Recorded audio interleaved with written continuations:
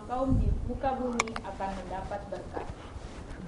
Lalu pergilah Abram seperti yang difirmankan Tuhan kepadanya, dan Lot pun ikut bersama-sama dengan dia. Abram berumur 75 tahun ketika ia berangkat dari Haran. Abram membawa Sarai, istrinya, dan Lot anak saudaranya, dan segala harta benda yang didapat mereka dan orang-orang yang diperoleh mereka di Haran. Mereka berangkat ke tanah Kanaan, lalu sampai di situ. Abram berjalan melalui negeri itu sampai ke suatu tempat dekat Sikem, yakni pohon terbantin di More. Waktu itu orang Kanaan diam di negeri itu. Ketika itu Tuhan menampakkan diri kepada Abram dan berfirman, Aku akan memberikan negeri itu kepada keturunanmu. Maka didirikannya di situ mezbah bagi Tuhan yang telah menampakkan diri kepadanya.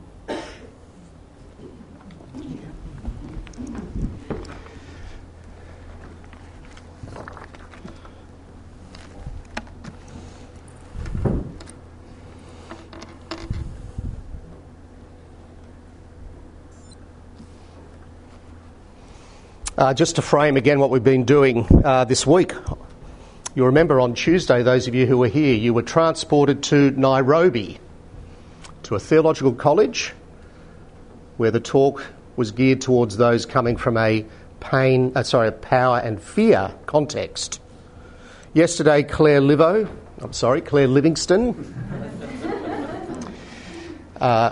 transported us to Lausanne, to a Think Home weekend retreat, where the target audience was predominantly people from an honour-shame environment. And today, perhaps something a little more familiar. The target audience I have in mind is a mixed-age congregation in suburban Melbourne, struggling with the pain-pleasure dynamic. So, friends, do Australians see their lives in pain-pleasure categories? Maximising pleasure and minimising pain, embracing the things that bring happiness, resisting those things that don't.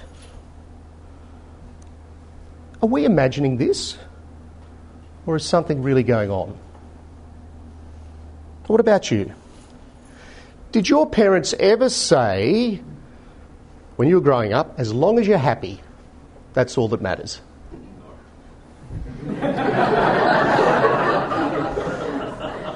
Okay, counselling for the brother over there. As long as you're happy, that's all that matters. But what if you're not happy? What if you've invested your identity in something that doesn't deliver? As one article in The Age recently put it, our pursuit of happiness is making us more anxious than ever. The other day I was on a tram. A young adult was on the phone across from me and I listened. Now, I'm not a stalker. I've done dubious police checks. Nothing gets me more excited in the morning than a risk assessment. But I listened to what she was saying. She was talking on with earphones. Have you ever noticed how some people speak really loudly? And clearly she'd been asked a question about what was important to her. And to the question about happiness, she said, this is what she literally said, I want financial freedom. What I desire, what I really want is others to respect my thoughts and my contributions. And I need to do something that makes the world a better place. I reckon if I get those things, that'll make me happy. And I was thinking, what if you don't get those things? Or what if you get them and you're still not happy? Was she just speaking for all millennials? Giving voice to this pleasure-pain paradigm? Or was she now echoing a wider cultural trend? And culturally, aren't questions increasingly informed with pain, pleasure categories in mind? Think same-sex marriage or ongoing discussions around assisted suicide. With same-sex marriage, the question was, how can you deny me pleasure? With assisted suicide, it is, how can you force on me a painful death? Questions of right and wrong aren't given much authority at all. What really counts is how people feel and their autonomy. Religion doesn't come into it at all. And anyway, isn't religion bad? Promotes hate. From what I can see, it hurts people. Friends, in a happiness-obsessed culture, how can Christians engage with this pleasure-pain culture? And what's it got to do with discipleship? And what's it got to do with mission? Well, as we ponder the questions of pleasure and pain, meaning and identity, we come to Genesis 12, verses 1 to 7, our passage for today. You might like to have it in front of you. Trusting in something bigger than ourselves. Trusting in something bigger than ourselves. A Christian response to a pleasure-pain culture. Firstly, trusting in something bigger than ourselves, what God said. Now, although Abram, culturally speaking, wouldn't have thought primarily in pleasure-pain categories, situationally, if you understand his context, he was on a pretty good wicket. He had land and he had a country. He had an ethnic identity. He had the safety and security of his father's name and his household. In a world characterised at times by uncertainty, Abram was a somebody. Within his family network and Bedouin culture, he was a somebody. A sheik of noble stock. To use our language, upwardly mobile, a somebody. And now, as we come to this passage, he's asked to risk it all. Risk becoming a nobody. Friends, imagine spending a lifetime secure in your self-understanding. This is who you are. This is where you belong. This is what you will do. Only to be asked now, put it aside. Why would he do that? Why would he risk it all? God. He had an encounter with the true and living God, the God who speaks, the God who makes promises. In other words, Abram had an encounter with something bigger than himself. The Lord had said to Abram, leave your country, your people and your father's household and go to the land I will show you. And I'll make you a great nation. And I'll bless you, and I'll make your name great, and you'll be a blessing. And I'll bless those who bless you, and whoever curses you, I will curse. And all the peoples on earth will be blessed through you. Now, you will know in this sermon series we've been preaching from the book of Genesis, we talked about the Tower of Babel last week in chapter 11. See the contrast between the Tower of Babel in chapter 11 and what we've just read. Despair, confusion and hopelessness in the former. Direction and a hopeful future in the latter. The difference between what we've done, let's make a name for ourselves, and what God will do.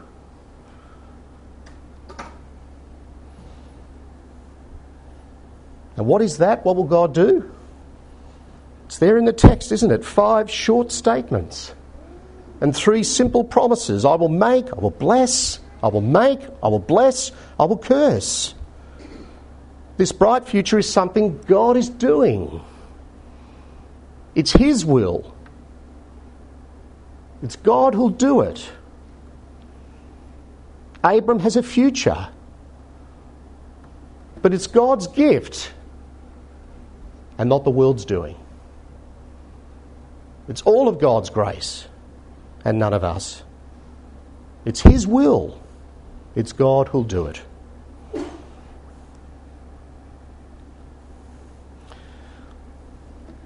And the gift of God found in 3 promises to Abram: land, people and blessing. Now, from our standpoint, looking back at the cross and the resurrection, they all find their yes in Jesus, all find their yes in God's gospel of grace.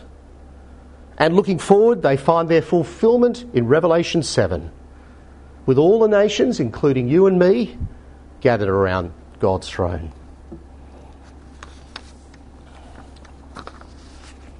But remember, Abram knew none of this. He knew none of it. So Sarai's barrenness left Abram with a choice: remain in his culture with all its identity-defining ties and remain inconsequential, or leave everything, armed with nothing more than an uncertain future, nothing more than a promise, trusting in something bigger than himself with a new identity, worshipping a new God. He trusted in something bigger than himself, what God said. Secondly, trusting in something bigger than ourselves, what Abram did. Abram obeys God because of his word. Pure and simple. He trusted everything, people and possessions, to God and his promises, verses 4 and 5. In obedience, Abram demonstrates where his true significance and security lie. They lie in God and not the things that used to define his identity. He trusted God to provide children, even though his wife was barren. He trusted God with his possessions. He trusted God in a hostile land. He trusted God to fulfill his word and builds an altar as an expression of that trust in verse 7. Abram binds himself to God above all else. He trusted that God will provide him with lasting significance and security. Abram trusted in something bigger than himself. How? Well, firstly, he believed.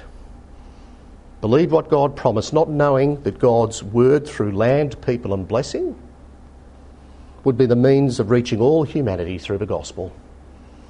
And secondly, Abram's trust and belief in something bigger than himself turned into obedient action. He aligned himself with God's plans and purposes. He is, in fact, isn't he, the model of the true believer.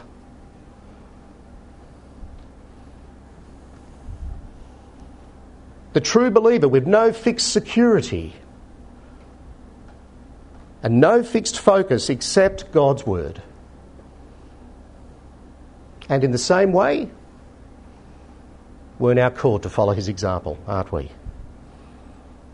In the same way, we're now trusting in something bigger than ourselves as we align ourselves with the Lord Jesus.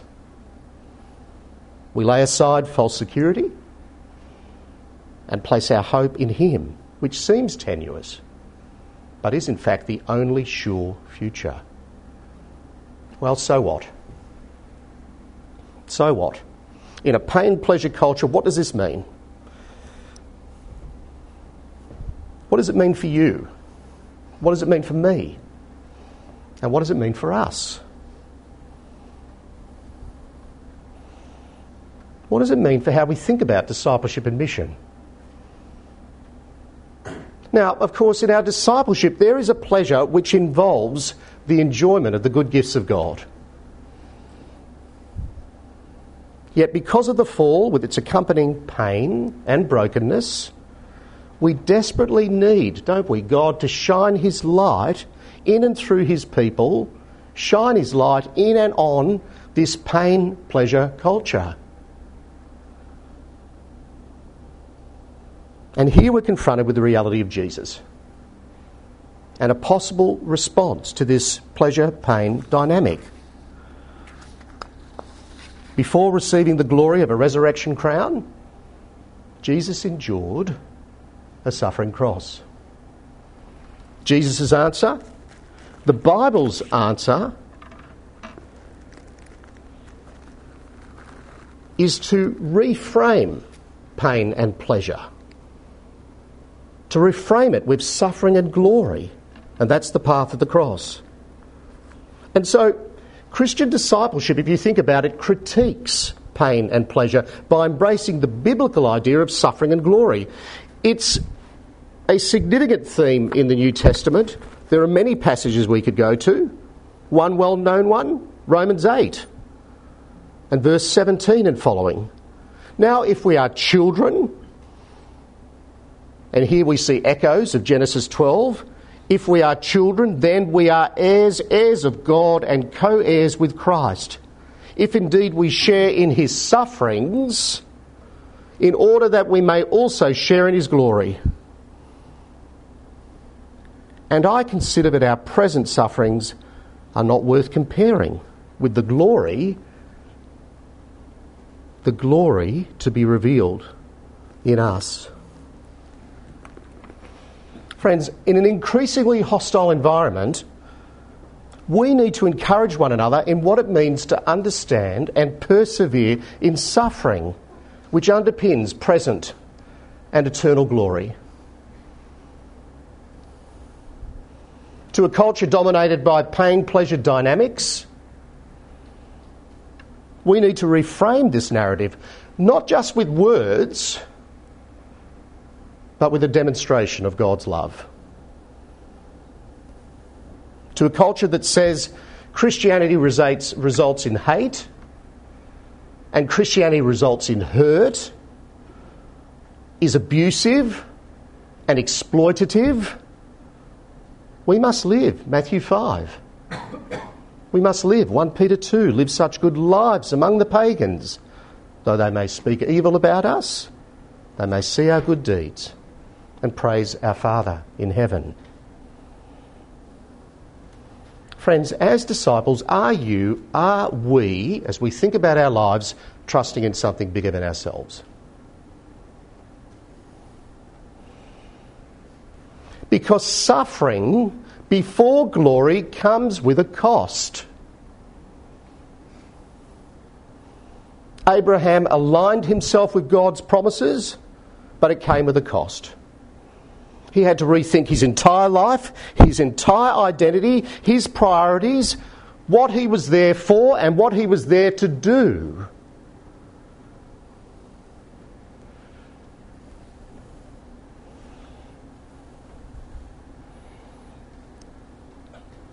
He had to rethink all of it, including all the idolatry, the worship of false gods.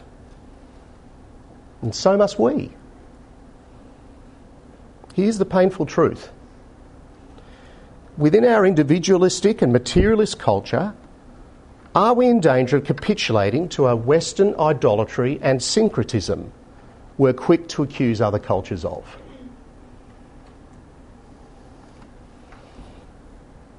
At times I can see it in my life, and I can certainly see it in Christian communities. If we look and act no differently from our culture, why would people who are not believers see us any differently? Which brings us to mission. People become Christians through hearing the good news about Jesus.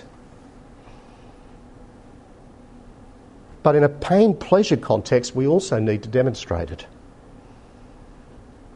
So let's ask ourselves, in a world where people are driven by a pain-pleasure worldview, How can we speak and act in ways that gently challenges and winsomely disrupts this worldview? How do we do that? Now, I'm sure all of us have stories of God at work through us. Before going overseas, I saw the same dentist for 25 years. He was a great guy, except for the fact he followed Essendon. His wife was the receptionist, and we got on really well. We got to know each other really well over the years. We talked about all kinds of things, but she'd regularly say throughout the years things like this: as long as you're happy, that's all that matters. She said it on many occasions. And I thought about this as the time went by. And on one occasion I said to her, "It's nice to be happy, but is that all that matters?" Now from there she opened up about her fears and her concerns. She got real. The facade dropped. I said, there's a very famous Christian, a guy called C.S. Lewis, you may have heard of him, who said, fear, pain and suffering is the megaphone of God, crying out to us. Is it possible, just possible, that God may actually be at work in and through some of that hard stuff? The pain, the fears, the uncertainty. And that in and through that may be the path to real growth and to a better understanding of what the flourishing life looks like.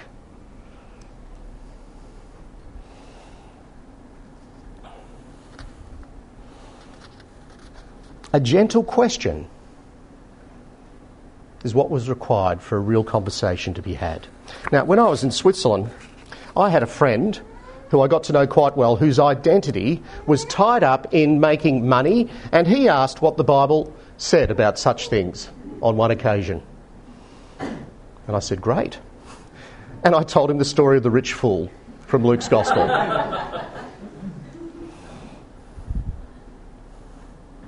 He shed one or two tears as I chatted about the danger of taking good things and turning them into God things, which is a bad thing. We talked about all the good things God has given us, which should never be a substitute for God. And I suggested that ultimately we should spend our lives trusting in something that's bigger and better than ourselves. That we should spend our lives aligning ourselves with the Lord Jesus and his priorities. What was I doing? I was gently, and I hope winsomely, trying to disrupt his pleasure-pain worldview. Gently opening up the possibility that life is about trusting in something bigger than ourselves. I don't know about you, I love J.R. Tolkien.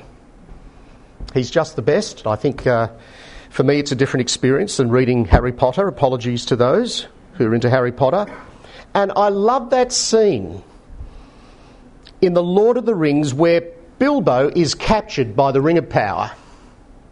Do you know what I'm referring to? Right at the start. He's invested his identity in it and he's controlled by it. It's consuming him. He accuses Gandalf of wanting to steal it, wanting to take the ring for himself.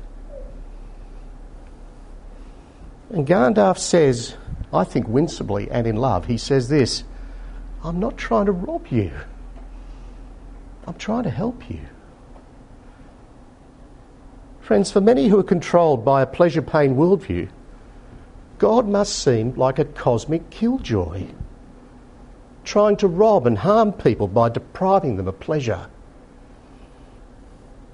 Through our words, through our deeds, the challenge for us is to show people the gospel is a better story than the pain-pleasure alternative. That God is not trying to rob them, but introduce them through Jesus to what the good and flourishing life looks like. It ultimately affirms many of the good gifts that God has given us. But ultimately, it's better than health, it's better than wealth, and it's better than happiness, because it involves trusting and placing our identity in something that has a sure future, trusting and placing our identity in something bigger than ourselves.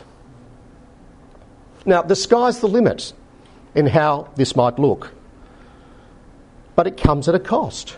Why?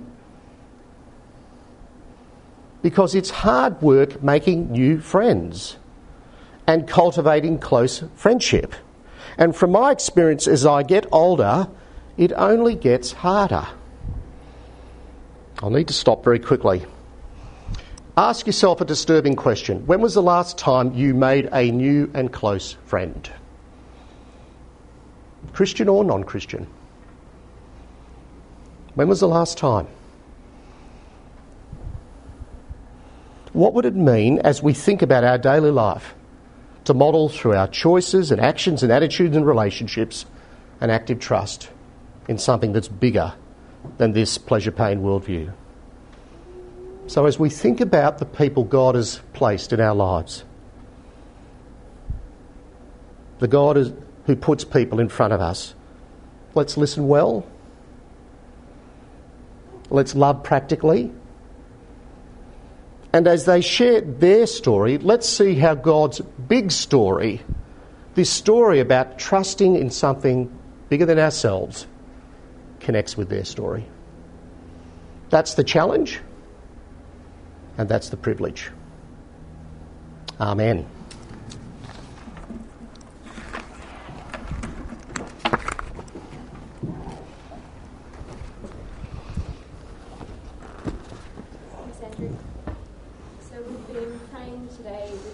God for the way He's called us. We've been praying for our missionaries that we're sending out, and let's also pray that God would use us and send us. Father, we thank you so much that we can come to you and talk to you as your children. Thank you for your trustworthiness us in everything. Thank you that we can find our true significance and identity in you. And you have blessed us with so many good things, but often, Lord, we use those things and turn them into like a substitute for you, and we're sorry for that. Lord, we want to be people that follow you wholeheartedly. And so I pray, Lord, that you would work through us. Lord, I thank you that you are the God of all nations, and so we can pray for people all over the world. Father, we thank you for your work in Tajikistan. Thank you for the Bible translations that are there in the Tajik language. And I pray that you would help those that are working on updating that translation. Thank you for your work through Christian radio that reaches out to people. And I pray that you would bless those that are trying to distribute and bring in Bibles and Christian literature into that country. And Father, we pray in Kazakhstan that you would keep doors open for missionaries, even despite the suspicion of the government there. And I thank you for the way that you provide for an Australian missionary family there. You provided visas for them to be able to continue working in Kazakhstan. Lord, would you help your people there not to be intimidated, but to continue to remain faithful to you. Help them to remember that they trust in you and you are bigger than that situation. And we pray for Esther